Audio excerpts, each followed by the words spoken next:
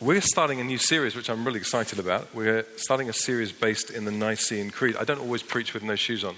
Just every now and again, I just get hot. And it seems appropriate and helpful. But we're starting a series based on what we believe. That's why we've got the shiny light thing. And that's why we've got the wooden wall thing. Thank you. Like, may as well just do this all the time. That's why we've got the wooden wall thing, and that's why you've got the handout thing in front of you. So if you've got a handout just in front of you, take it out now. It's got a little Greek word on the top of it, and it's got space for you to write notes. You don't have to write notes, but if you pretend you write notes, then it makes me feel good about what I'm saying. So this is intended for us to think through quite seriously and do a deep dive into what we believe and why we believe what we believe and why it's important to believe anything anyway. And I was a young man just a few years ago. I was part of a church. And as part of that church, I was part of a youth group. And the youth group was quite big, and we used to like to sing songs. We sang songs all the time. And one of the songs that we sang went like this. I believe in Jesus. I believe in God. It didn't go, I just added that bit. I believe in Jesus. I believe in God. I believe in the Holy Spirit. Believe in the Holy Bible. Believe in the Jesus of history. And they got really high and I couldn't sing the next bit. I believe in the living word. No. I believe in Jesus. And we used to sing it again and again and again. We'd sing this thing. That was pretty good, wasn't it? We used to sing this stuff. And you know what? I'm not sure I really believed it. I mean, yeah, of course I believed it. I totally believed in Jesus. I loved Jesus. I thought Jesus was amazing. I knew the stories of Jesus and I can get my head around Jesus and I wanted to follow Jesus. But the God thing freaked me out. You know, if God is God and he's all powerful and he knows stuff about me and he sees stuff and he can do anything, then that's a freaky concept. And I was always kind of trying to placate God. You know, trying to do the right thing so he wouldn't get me. Because I saw him as some kind of scorekeeper God. And the Holy Spirit, well, the Holy Spirit was just weird. So I really wasn't interested in the Holy Spirit because the Holy Spirit did weird stuff. And I really didn't want to be interested in that stuff. So I wasn't really sure what I believed. And, you know, it showed in my life. And actually, if I'm honest, it showed in the life of the youth group that we didn't really know what we believed because we were insecure. And we weren't really powerful and we didn't really make a difference and we hid away a lot and we didn't do an awful lot. You know, we had a lot of dreams and plans and we sang a lot of songs and we prayed a lot of prayers, but there wasn't a lot of fruit or output from our life. It's really important because what you believe in your heart and what you believe in your head causes the actions of your life, which causes the outcomes of your life. Let me say that again. What you believe in your heart is fundamentally important because what you believe causes outcomes and actions in your life which will have effect all around you. The Apostle Paul, who was one of Jesus' followers, one of his brightest followers, he wrote a number of letters. In his longest, most in-depth letter, his letter to the Roman church, he said this in Romans chapter 10. If you declare with your mouth that Jesus is Lord, and believe in your heart that God raised him from the dead, you'll be saved. For it's with your heart that you believe and are justified, which just means set right with God, put in a right place with God. And it's with your mouth that you profess your faith and are saved. What you believe in your heart affects the way in which you act and affects to a greater or lesser extent, and then ultimately the total outcome of your life. So what you believe is fundamentally important. And over the next few weeks, what we're going to take, about 8 weeks, we're going to take a look at what we fundamentally believe. Why do we bother coming here? What do we really believe about God? What do we think is going to happen in this world? What do we believe about ourselves? And it's really, really significant. It's a significant time to do it. I mean, you will have noticed that we live in a world of massive shaking, massive changes happening. And we just voted to leave the European Union. When we'll do it, who knows? But we voted to leave it. In America, they've got elections coming up, and they've got a choice between Donald Trump and Hillary Clinton. I don't envy them. If you're American, we'll pray for you. But you've got this thing going on. It's crazy. In Syria, that there is a devastating thing happening in Syria right now. The destruction of people and of nationhood. And it's awful when our best response seems to be able to bomb it. There's something wrong in that. In North Korea, just this week, they tried out another nuclear weapon, and no one knows exactly when they'll have the capacity to fire it on South Korea or anywhere else. There is the greatest migration of people since the breakup of the Roman Empire ever happening right now across our world. There is chaos everywhere. And you know what I see? I see a whole bunch of people, in fact millions of people, desperately trying to find an anchor for their life. Desperately trying to find, what does this all mean?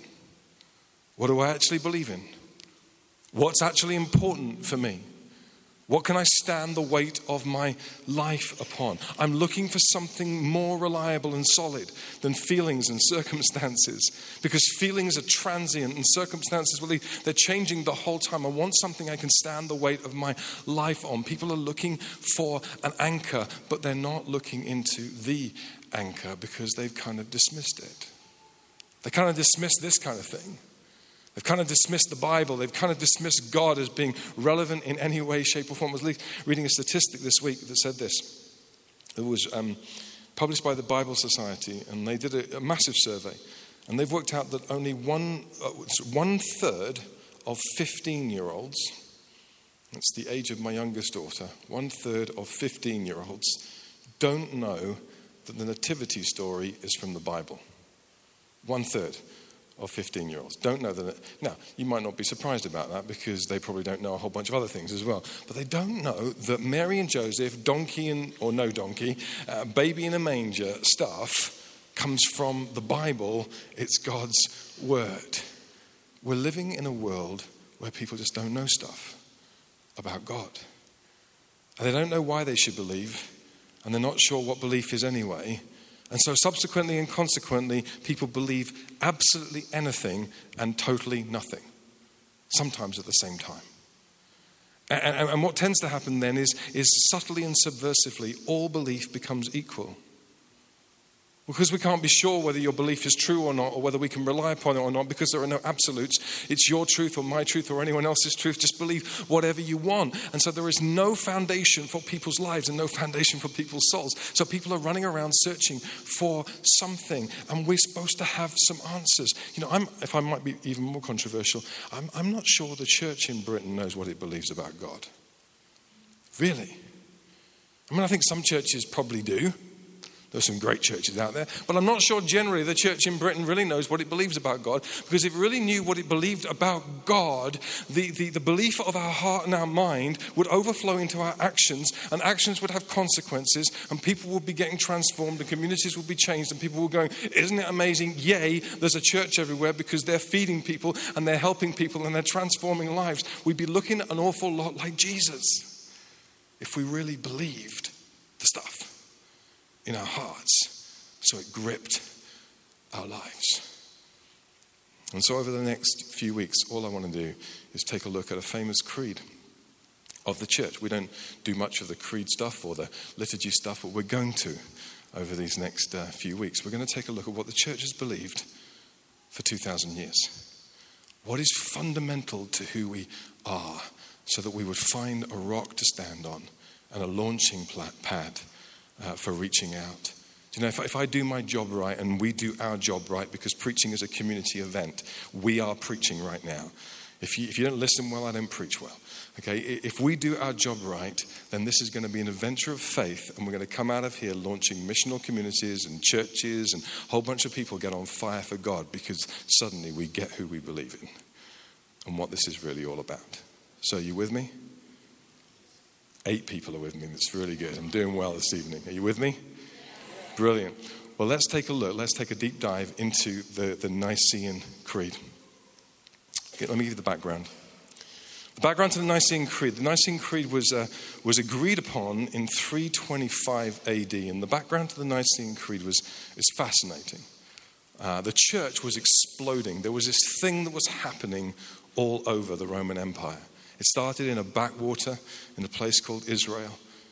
It was a bunch of ragtag fishermen and tax collectors and kind of the margins of society, and suddenly it started to take hold. And there was this viral epidemic of love and joy and compassion and truth and care, and the poor were getting blessed, and you couldn't stop it. From household to household, from household to household, this thing spread like wildfire. At the same time, it was being persecuted like nothing on earth. At least 2 genocides happened in the early days of the church, where emperors said, we just want to wipe these guys out. We'll throw them to lions. We'll light them up as torches. We'll just find every way to abuse this people. Until one day, in 312 AD, the Emperor Constantine, 3 things happened to him almost at once. He saw a vision, he won a battle, and he had a mother who loved Jesus. And those 3 things happened almost at the same time, and suddenly everything got flipped. And the church, which was being persecuted, suddenly became kind of the majority in the Roman Empire. And suddenly Constantine said, everyone in the Roman Empire needs to become a Christian.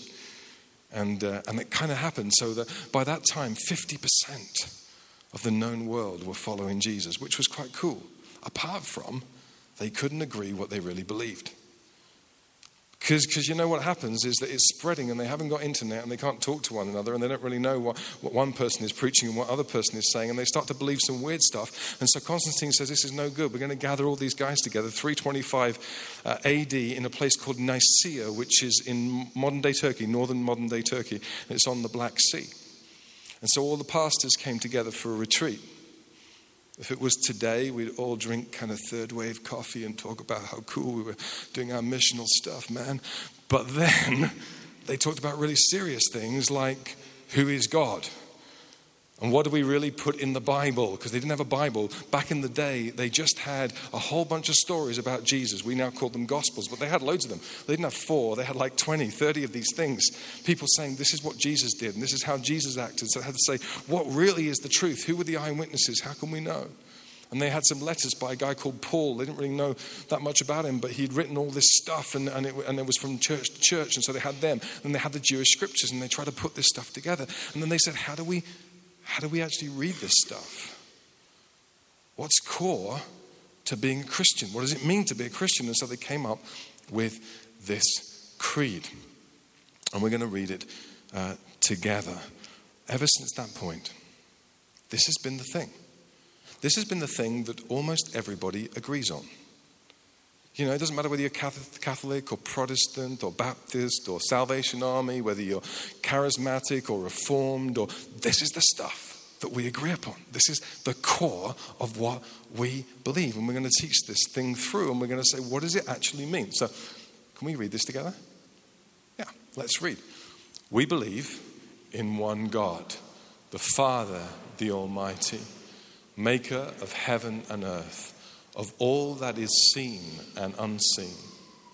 We believe in one Lord, Jesus Christ, the only Son of God, eternally begotten of the Father, God from God, light from light, true God from true God, begotten, not made, of one being with the Father. Through him all things were made. For us and for our salvation, he came down from heaven, was incarnate from the Holy Spirit and the Virgin Mary, and was made man.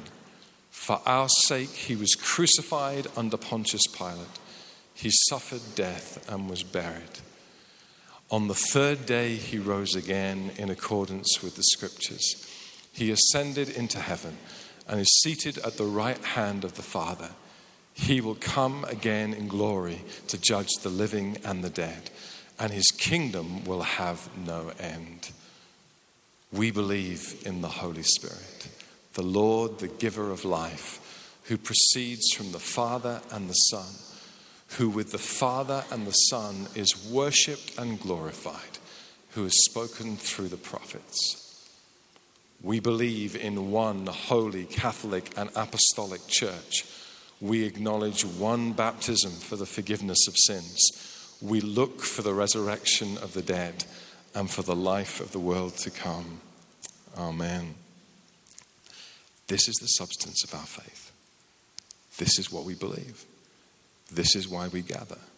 And this was used to help correct people and help shape people.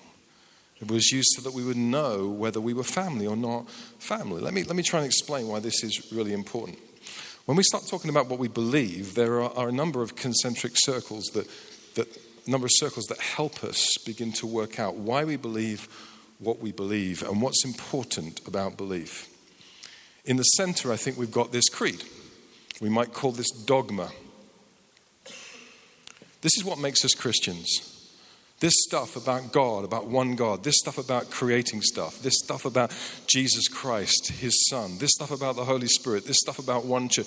This is what makes us Christians. So we believe this stuff. This is dogma. Then there is something called doctrines. This tells you what kind of Christian you are. So this tells you whether you're Protestant or Catholic, or whether you're charismatic or conservative, if they're two opposite things or not. What you are and what you're not. This tells you what kind of Christian you are. Both these things are really important. And then there's something that I'm not really sure what the technical word is for. This is something like values and style.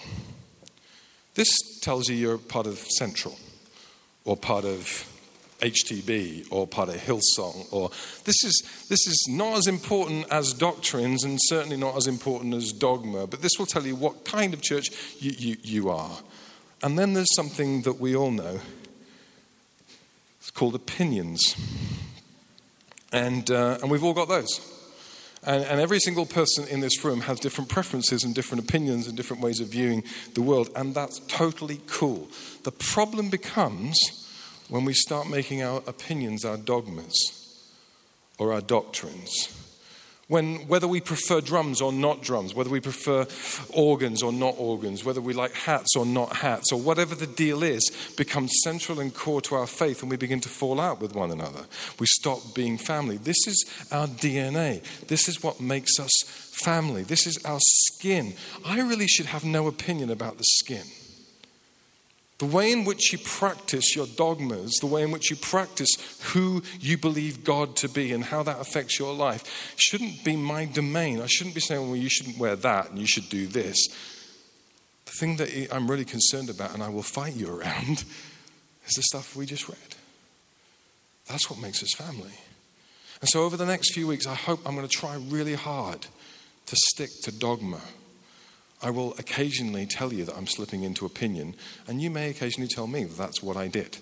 But that's what we're going to try and do, because you see, until we can work out what is core for us, what is fundamental, what hills would we die on, what would we go to the stake for, what is fundamentally important to us, it's very difficult for us to have security to stand on it so we can begin to speculate with it. Why do we believe what we believe? Why do we believe what we believe? Now, some people don't like creeds. I get that. Some people, when I was planning this series, said to me, well, why do we need creeds? We've got a Bible. This is all we need. And yeah, I totally understand that, and it sounds like a reasonable comment. But the interesting thing is that the guys that met together in Nicaea also gave us this. The guys that gave us the creed gave us the canon. And they gave us the creed so that we can understand the canon, so that we could have lenses through which we can read this and understand it and work on it. And the reason they gave us a lens was because you can read this and come up with some crazy stuff. I mean, really, check out some of the crazy beliefs that people have had because they've read that book. So we need some way of saying, is this a correct way of reading this stuff? One of the reasons they went to the Council of Nicaea was because there was a guy called Arius, who was a priest, who was reading the stories of Jesus, and he was saying Jesus was an incredibly good guy, but he wasn't God. So they met together and said, hey, we better make sure we believe what we believe, that Jesus really is the Son of God, because if he's not the Son of God, we may as well give up and go home. It's just a club we're inventing. So we're going to go after this stuff. Eyes down, take notes, or at least pretend you are. We believe in one God. And that's all we're going to try and bite off today. We believe. And it's massively significant that this whole thing starts with a we and not an I. A we and not a me. There are other creeds we could have chosen, and at least one of the reasons we chose this one was because this starts with a we. This is about us and millions of us's. This creed stands in radical countercultural opposition to an individualistic, selfish culture. I doubt that we have ever had a culture as preoccupied by individual rights and freedoms than we have right now. And there's some good stuff around that, but ultimately it leads to a very, very dark place. And here's the thing, it's kind of infected the church. We kind of don't think it has, but it definitely has. I mean, check out our worship songs.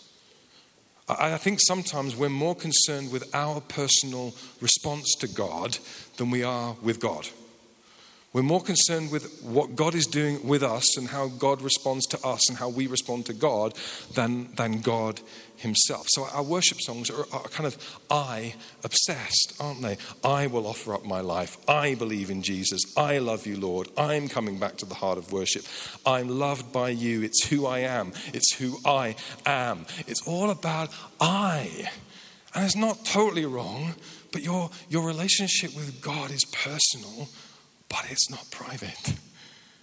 You cannot perfectly reflect the image of God in you on your own, because God is in community. He's in three persons. He's Father, Son, and Holy Spirit. You're not created to be independent. You're created to be interdependent. I sometimes wish, we've done it occasionally, but I sometimes wish we could change the whole configuration of this building.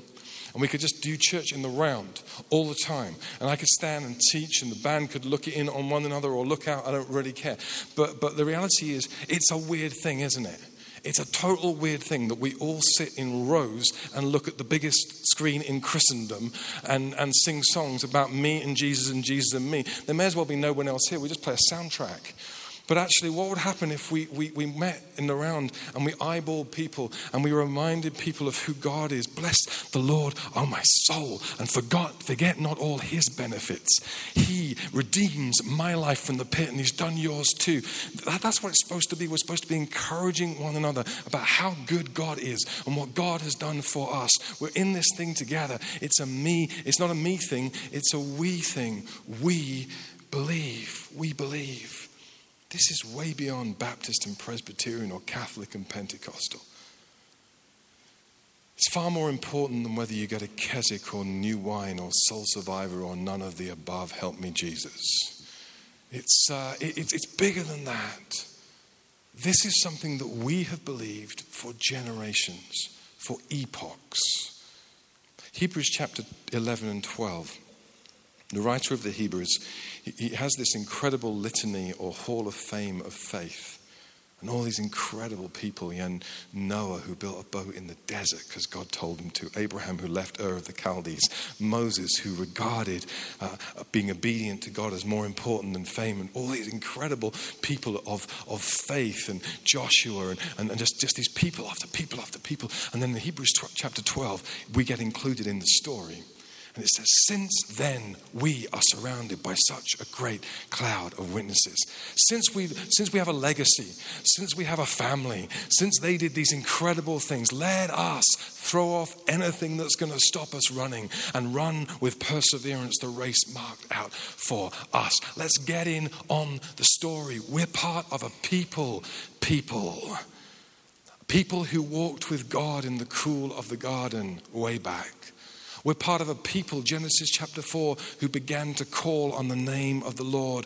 I'm part of a people who believed the promise and heard the prophets and saw the Christ and believed in the name and started a movement that radically changed the world and is still radically changing the world. It's a family thing. We believe. It's so precious. Rant over. But we get so narrow focused. We get so narrow focused. We get so dictated by culture. We get so dictated by what's happening right now. I sometimes think that we as church are not just victims of our times, but captives of our culture. But we are surrounded by the ages and the tribes. Just this summer, I have had church leaders from Denmark and France and England and Switzerland and America in my house. And I've been with church leaders doing incredible things in Canada and Macedonia and Syria and Iran. And I traveled this summer to Holland and to the USA. And I spoke with friends in India. And I'm on my way to New Zealand. And I've listened to testimony about what God is doing in the Middle East. And I spoke with church family members who are working in Japan. And I can tell you, the Church of Jesus Christ is in a good state. Whatever they say, the Church of Jesus Christ is in a good state. And God is on the move, and he's not given up on his bride. And we are the people. We believe in God. And it fills me with confidence. It fills me with confidence that the God who began a good work in me is going to complete it. It fills me with confidence that the God who spoke to Moses can speak to me. It fills me with confidence that the God who smashed Jericho can smash through some of the strongholds in our city. It fills me with confidence that the God who changed a culture can still change a culture. Because we are the people. We believe. And believe is a huge thing. It's massive in this generation. To believe in anything. When the Bible uses the word believe, it has at least two concepts in mind. There are two Greek words that are coming up on the screen behind you. The first word is the word pisteo, which is the usual word that gets translated from the Greek into the word believe or trust. And it has a very particular meaning. It doesn't mean the believe that you think it means. It doesn't mean I believe in you. It means I am not keeping any reserves. I am all in on this. I'm not allowing for margins. I am standing the entire weight of my life on the belief in my heart that there is a God in heaven who has a plan, who is very good and he's very great and he's for me and it's all going to work out okay. That's what faith is. That's what belief is. That's what we say when we say we believe. The second word is a different word. It's the word gnosis. And it's the word that gets translated again and again, knowledge. But it's not the knowledge that you understand either. It's a deep, intimate, relational knowledge. I believe in the God that knows me. And I know him. I know him so I can trust him. He knows me and has loved me and wants a relationship with me. So I am giving all of me, every part of me to him. I hold nothing back. In other words, belief is not just an intellectual assent to a set of values. It's a visceral, emotional, experiential a response to a God who has given himself to us. I believe. We believe in God. This is really important stuff. I just spent about 10 days in the USA, and I was teaching in a church in Kansas City, and I got to Kansas City on the Saturday, and I was about to go into a whole day of meetings, and this, you have to understand American churches. This is like huge, and I saw the car park, and the car park was like a mile wide. And there was no one in it because it was Saturday morning. And then I saw a couple of people right at the back end of the car park, and I heard them before I saw them. They were fighting and arguing. They were shouting, really aggressive shouting. There was a guy and a girl. The guy was big, the girl was very small. And the guy got his hands on this girl and started to shake her. And he was shouting right in her face. She'd obviously upset him in some way. And then she got her phone out to show him something. He took the phone, smashed it on the floor, and got in her face again. And I was with this other pastor who actually wasn't very tall or big. And so we just said, well, we got to go across there. And we walked across as quickly as we could in flip-flops. So we didn't feel very armed for this encounter. And we walked across to Jayla, the girl, and her boyfriend. And as we got closer and closer, she was sobbing and shaking and really upset. And I didn't really know what to say, but I knew I had to say something. So I just said to her, are you okay? Can we help you in some way? And she said yes, but clearly she wasn't okay. And then the guy walked away, obviously embarrassed or intimidated. I like to think intimidated. And then he walked walked away, and then he came back again. Obviously, got a bit more courage and got in our faces and started to. And I looked at him, thought this is going to go one of two ways. And then we started to talk, and he was getting aggressive and more aggressive, and she was more and more upset, and we encouraged her to move away. And then I noticed for the first time that there was a car parked just about 50 yards away, and there was a guy in the car, obviously his mate. And for the first time in the encounter, it occurred to me that this was America. And he probably had a gun. And this was probably going to go no place good. And I ought to think of a backup plan. And so we prayed quickly, moved Jayla away, and we walked quickly back to the church, and we called the police.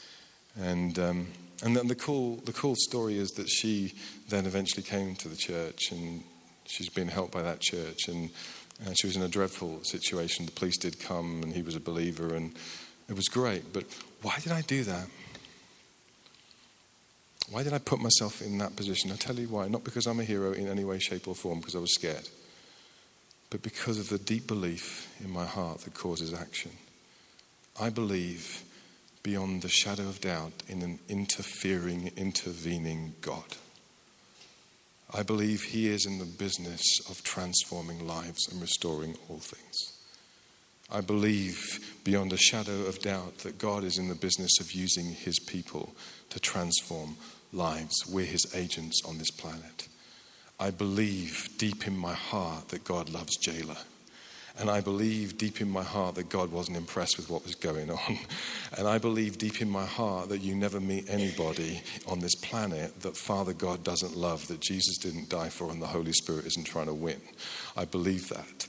And I also believe that deep in my heart, I wasn't present in my head at the time, but I believe that God is bigger than the boogeyman and bigger than the American man. And if he wants to protect me, he's more than able to protect me, irrespective of any Uzi 9mm on the scene. Because God is all powerful, all great, and all good.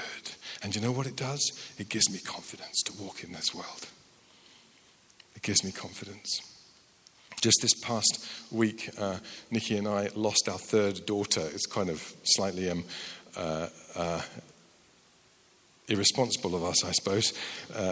The first one went to America to study at university at age 17. One of them just gone down to Bristol to be an au pair. And the third one went across to Washington on whenever it was, Friday or Saturday, to be away. And honestly, if I stop for a moment and think about it, I begin to feel a little bit anxious. You know, I had 4 daughters at home and now I have 1. And I don't know. I mean, one of them is at least 3 flights away from us, and it's all, you know, suddenly everything's gotten out of control. But I don't feel anxious because I have a belief in my heart that God loves them more than I love them. You know, that he's got them and he's got them, and the actions of my life follow the belief in my heart. Why as a church do we bother planting missional communities and planting churches and sending people out to do crazy things? I tell you, it's very, very tempting just to do this a lot. It's really tempting to do great worship, gather and speak and teach and inspire and do crazy stuff. It's really tempting to do that. But you know what? It's a belief in our heart that we have a God who is building his church, that we have a God who loves people, that we have a God who is deeply concerned about the 98% of people in Edinburgh who don't know this God. We believe in God. We believe in one God. I'll be quick. What the framers were saying when they said we believe in one God is that they were saying we're theists. We believe in God. But they were saying more than that. They were saying that we're monotheists. We believe in one God. And saying that, they were saying we're not pantheists. We're not saying all things are God and anything is God. And we're not polytheists. We don't have a God for every aspect or every issue or every need, because we have one God who deals with every aspect and every issue and every need. One God above every God. We believe in God. And when we say that, what we're saying is we stand in a Jewish tradition. You know, one of the earliest prayers that any young Jewish boy or girl would learn is called the Shema. It's found in Deuteronomy chapter 6. And it goes like this: Hear, O Israel, the Lord our God, the Lord is one. And you shall love the Lord your God with all your heart, your mind, your soul, and your strength. It's the last thing a young Jewish boy would pray before he goes to sleep at night. The Lord is one. The Lord is one. There is something mystical and magical about one God in three persons, about one God who can deal with every aspect of life. This is massive. To believe in one God in the liberal West, in a pluralist world, where there are many gods and anything is God, in a secular age where nothing is God, in an autonomous age where I am God, in an age when everything cries out that there must be a God beyond our gods. It's a big thing to claim. But to believe in God is philosophically sensible. It is. My mind, for instance, tells me that God exists. We live in a world where everything that we see and touch, everything around us is caused by something else. So there's nothing in this world that is not caused by something. That piece of paper was caused by wood, and it was caused by manufacturing process. That chair you're sitting on was caused by something. It was caused by design. Everything that we have in this world can be claimed to be caused by something else. And everything in this world is deteriorating, like the tiredness of that baby right now. Look around. You're deteriorating. I'm deteriorating. I'm only 25 and I look like a bit older than that because things are happening with me. Everything in this world is deteriorating. Everything is caused and everything is deteriorating. The question is this: what caused everything? What caused something rather than nothing? Did it just happen? What caused it? What caused that something? And the answer to that has to be, well, if there is a prime mover, then that prime mover must sit outside of this universe, outside of this world, be bigger than this world, be other than this world, because everything in this world is caused by something else. So what started the whole thing in the first place? Who started the whole thing in the first place? And could it be that thing, or that one, that person, that being that started the whole thing in the first place is not deteriorating, but actually is the one that starts everything? And as soon as you begin to think like that, you end up with something that sounds an awful like a classical definition of God. He's uncaused. He is independent. He is eternal. He is divine. My mind says that God exists. And my eyes say that God exists. Check out Scotland. Those of you who've come from somewhere other than Scotland, welcome to paradise. Apart from rain and midges, this is paradise. It's beautiful. Check out the lochs and the glens. Check out the mountains and the heather. Check out the deer. Check out the beauty of this place. Have you ever seen a hummingbird? Not in Scotland, you haven't, but if you ever seen a hummingbird, you'd have to ask yourself, who made that? It's so beautiful in design. It's so perfect in design. When you look at this world, you have to say there must have been a designer in this world, and that designer must have been caring, compassionate, clever, and incredible. My eyes tell me that God must exist, and my heart tells me that God must exist. Why do I have this kind of conscience inside me? Is it just because my parents told me it was right from wrong? But why have every civilization that's ever existed agreed upon a set of common principles about what is good and what is bad and what is right and what is wrong? Where did the moral code come from? Who placed it in our hearts? How did it happen? And why do we always want to worship something? Why does every civilization that's ever been found by anthropologists have some way of worshipping? Why are there ziggurats? Why are there temples? Why are there totem poles? Why are there churches? Why are there mosques? Why are there synagogues? Well, the world will give a whole bunch of different answers to that. But the Bible would say it's because God created humanity with a God responder mechanism in their hearts and lives. That's why you ache. That's why you long. That's why you want to worship. That's why even in this post-God, post-Christendom age, we worship all the time at concerts, at football matches. We worship celebrities. We worship sports stars. We worship movie stars because we are inbuilt with this desire to worship something. And Augustine says our hearts will never find rest until they rest in God. My heart tells me that God exists. It's rational to believe that God is. We believe in one God. Over the generations, different tribes, different languages, different contexts, we have put our trust and our ambition and our lives and our hopes not in culture, which is fickle and will change. Not in tradition, which gets stuffy and becomes religion. Not in feelings, which will lie to us and will let us down. I can't place the weight of my life on feelings. Not on reason, which will develop and will grow. But on God, who is an anchor for the soul, who is the prime mover, who is the designer in chief, who is perfection itself, and who has a plan for my life. We believe in one God. Do you know Jesus, towards the end of his ministry, Jesus, who the Bible describes as being the one who fleshes out God for us. So if you want to check out what God's like, check out Jesus. Jesus starts talking to his followers, his disciples. And he says to them, in a world where they were very tempted to be anxious, he says, don't be anxious or upset. Don't be anxious. Trust in God. Believe in God. Pisteo in God. Believe in God. Believe also in me. In my Father's house are many rooms. If it were not so, I would have told you. And I'm going to prepare a place for you. And if I go and prepare a place for you, I will come back and take you to be where I am. In other words, he says, you don't have to be anxious in this world. All you have to do is take the weight of your life and stand it on the belief in your heart that there is a Father in heaven who loves you. One God who has a plan for your life. And he has a house. His house is the place of the absence of anything that's incompatible with his perfect nature.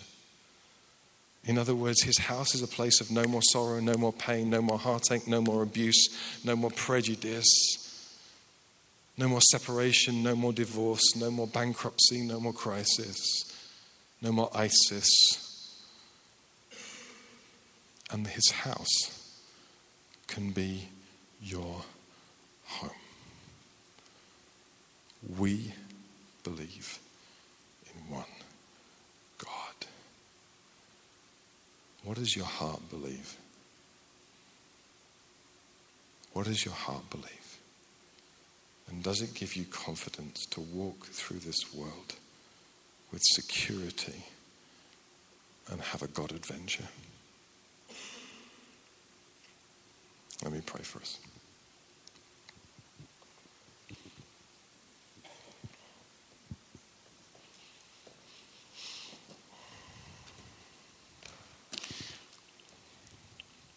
Just really aware there were a lot of words in that. But you know, we have this kind of audacious belief that God speaks his word to our lives. Just what we need for the season that we're in.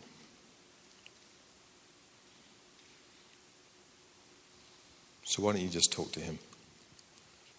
Maybe you've never done that before. Maybe this is the first time. But why don't you just talk to him? Why don't you tell him your stuff? Tell him the things you're anxious about. Tell him the things that you doubt. He can handle it. Tell him the questions that you have. And invite the God who is, who started everything, who is the beautiful designer, who is the one that we desire to worship. Ask him to come meet with you. Can't think of a better time to do it. So Holy Spirit, we just invite you to come.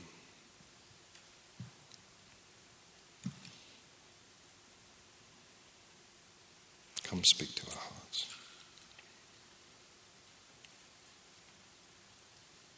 Come school us in the knowledge of God. Come encourage us. Come into our chaos and bring your order.